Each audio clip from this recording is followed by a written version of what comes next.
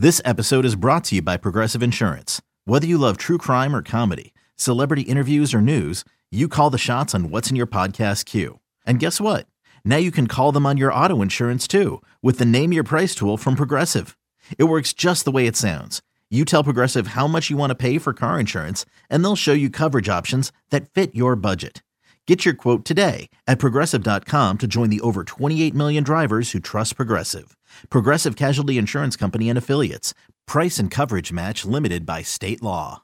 The Built by Bama online podcast presents Daybreak for this Monday, May the 11th, 2020. Travis Reier, senior analyst for BOL, with you here on Daybreak 3 times per week. Hope everyone out there had a great weekend. Hope all the moms, especially the moms, had a great Mother's Day on Sunday. You folks deserve it.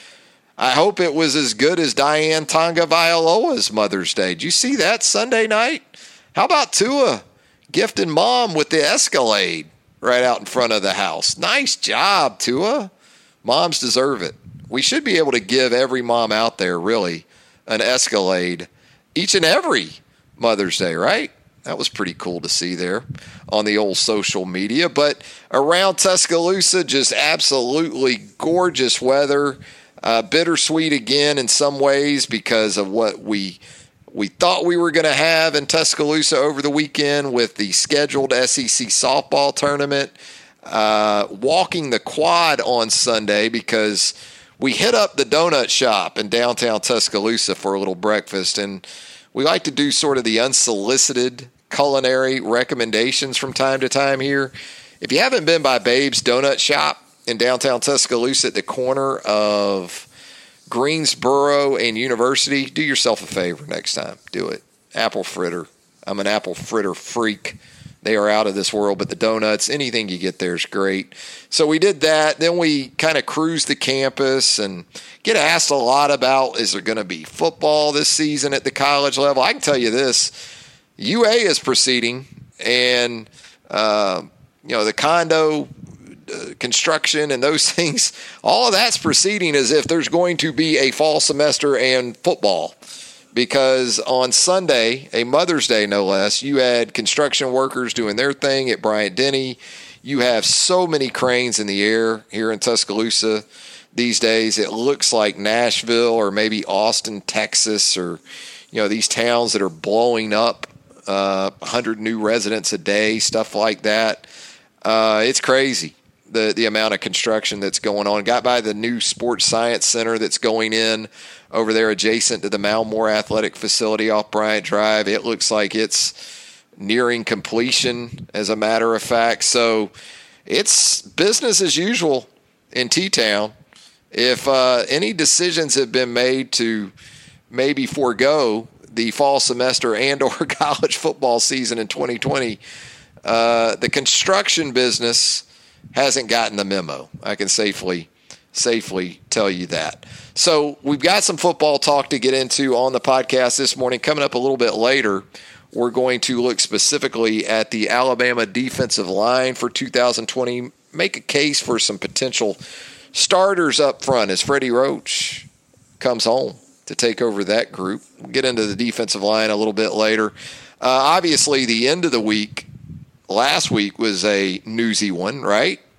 Kind of thought we might ease into Mother's Day weekend. Didn't happen that way on Friday, as some expected news in a lot of ways, in that Ja'Cory Brooks, the 4-star wide receiver from Booker T. Washington High School down in Miami, announced his commitment to the University of Alabama.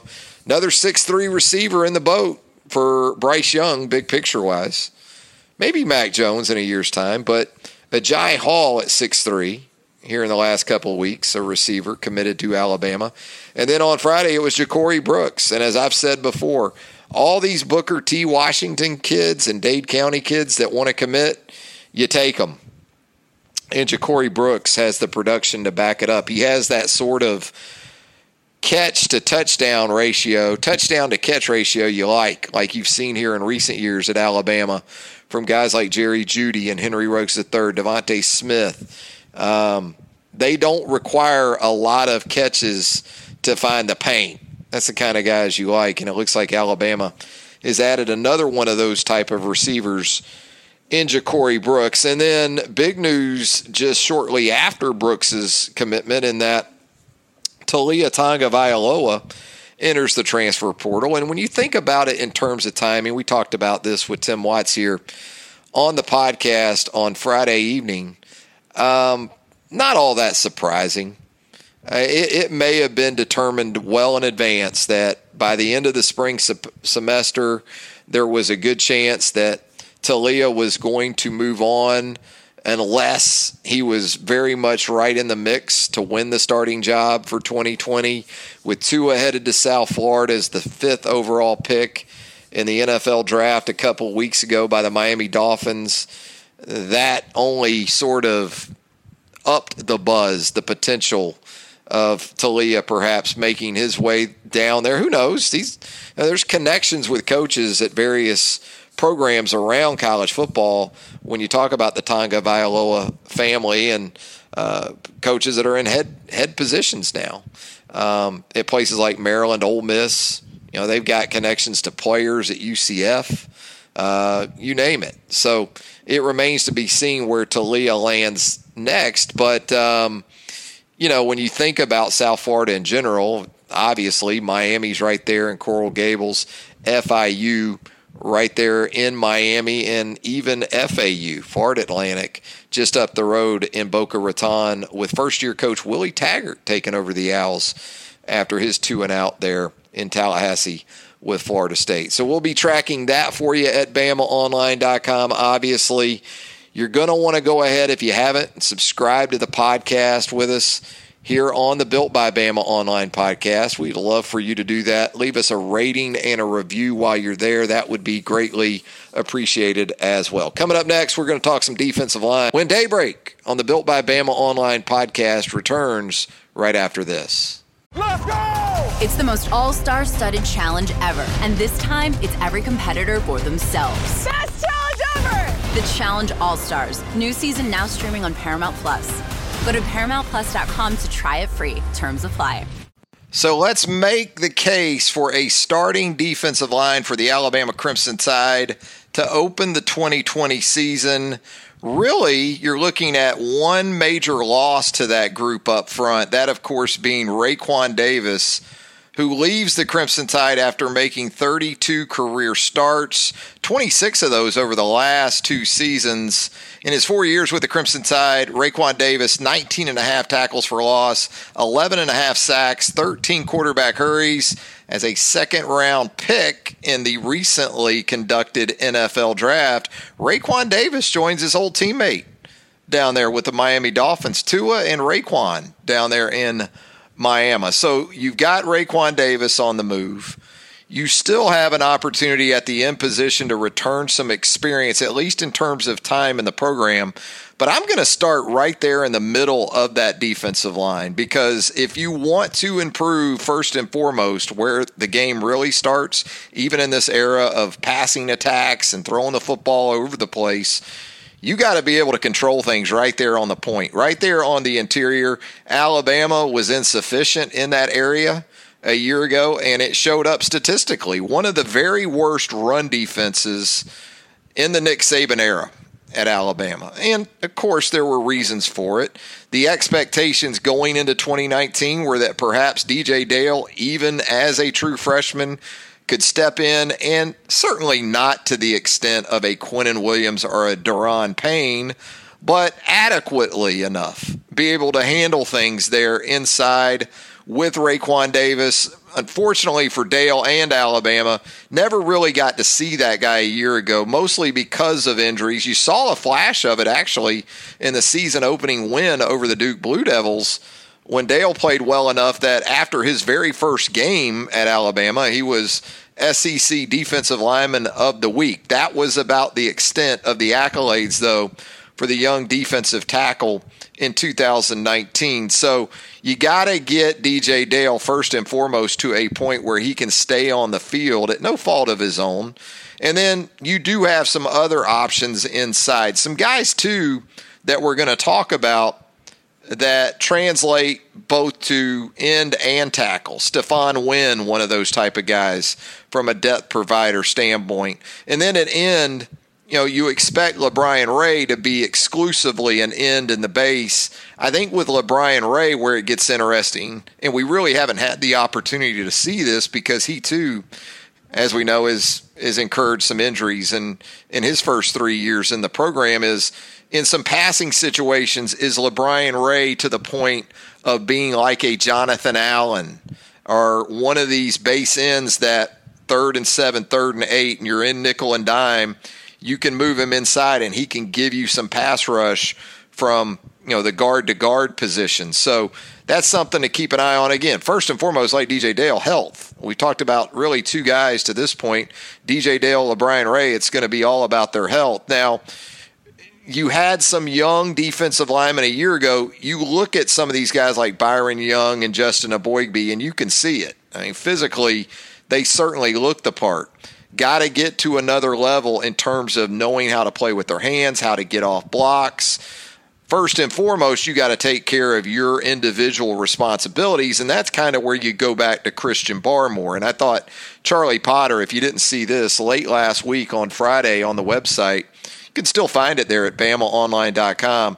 Thought Charlie did an outstanding job of giving us an update on what's going on with Christian Barmore in the midst of this suspension of activities and no spring practice. And Charlie was able to talk with the personal trainer for Christian Barmore, and real emphasis based on that interview that Christian's trying to clean up some of the little things that have hindered him. Now, in terms of playmaking ability, it's hard not to envision Christian Barmore being a top 4 or 5 guy in the rotation, because a year ago we're talking about a defensive front that combined sack and tackle for loss output for the Alabama defensive line a year ago was 7.5 sacks and 15 quarterback hurries. Now, to put that into perspective, when you think back to 2018 and you had a couple of guys like Isaiah Buggs and Quinnen Williams, those two guys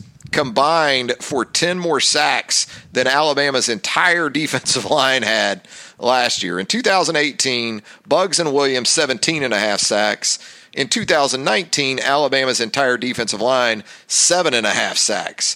Those two guys also, between themselves, had 3 more quarterback hurries than Alabama's entire defensive line had a year ago. So you start with DJ Dale, you look at the end positions, you think about LaBryan Ray, you think about competition, which is never a bad thing.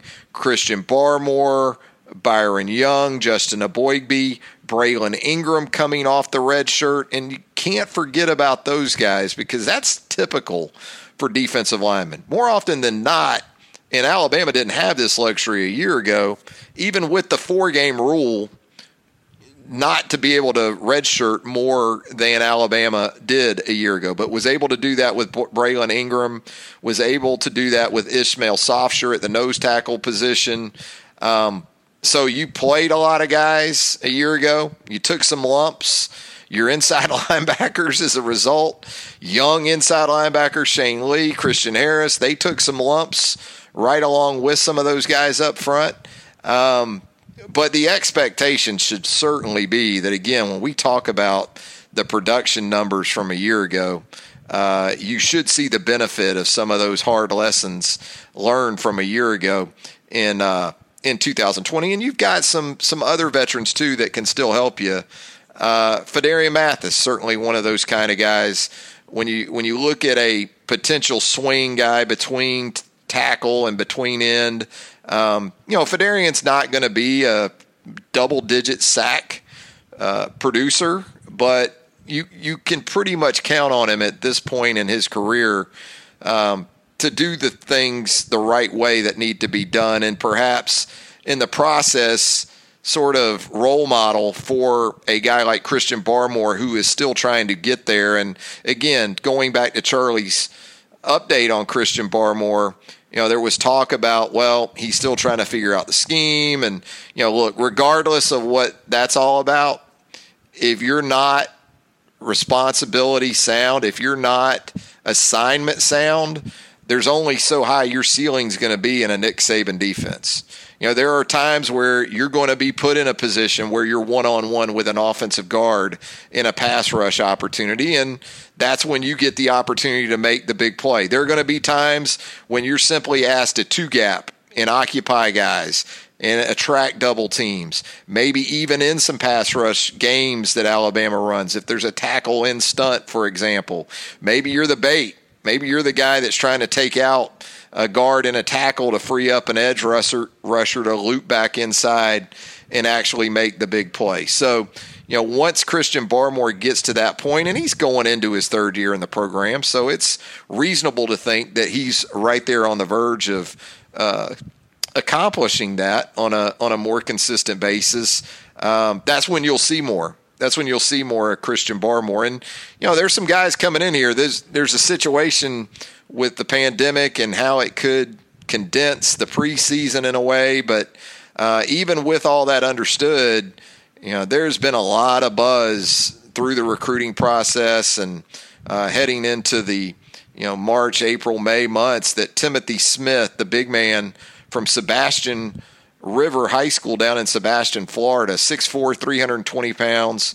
The 24/7 Sports Composite rankings had Smith as the number 8 defensive tackle for the 2020 recruiting cycle. So still could be an opportunity for a big interior defensive lineman who can, you know, obviously make it difficult on teams to run the football, but also perhaps push the pocket and provide some pass rush as well. And then we talk about all this and understand that for the 4th straight season, you got a different defensive line coach with Freddie Roach, the UA alum, coming in to take over that spot from Brian Baker from a year ago. So Freddie's back home, and you know, you look at DJ Dale in the middle, potentially LeBrian Ray at one end, and Christian Barmore, Byron Young, maybe Justin Aboigbe. I think the pieces are there, not only for a solid top 6 or so, but certainly has to be, right, a more productive group as well. That's going to do it for a Monday edition of Daybreak here on the Built by Bama online podcast. Once again, if you haven't already, throw us a subscription to the podcast, Built by Bama Online. Also, join us, of course, at BamaOnline.com, the Roundtable. Great place to hang out with Alabama fans and keep yourself informed at the very same time. Travis Schreier, hoping you have a great rest of your Monday. Check you again on Wednesday when Daybreak returns on the Built by Bama Online podcast. The chilling new original docuseries on Paramount Plus. Why did he kill his family? The answer lies across the ocean in a woman named Sylvie. She's a CAN model. Where desire leads to deception. I ended up spending $12,000 and $15,000 a day. It was addictive. I can't get you out. And obsession leads to murder. Who did this to your family? You can't really maintain a fantasy forever. Control Alt Desire, now streaming on Paramount Plus.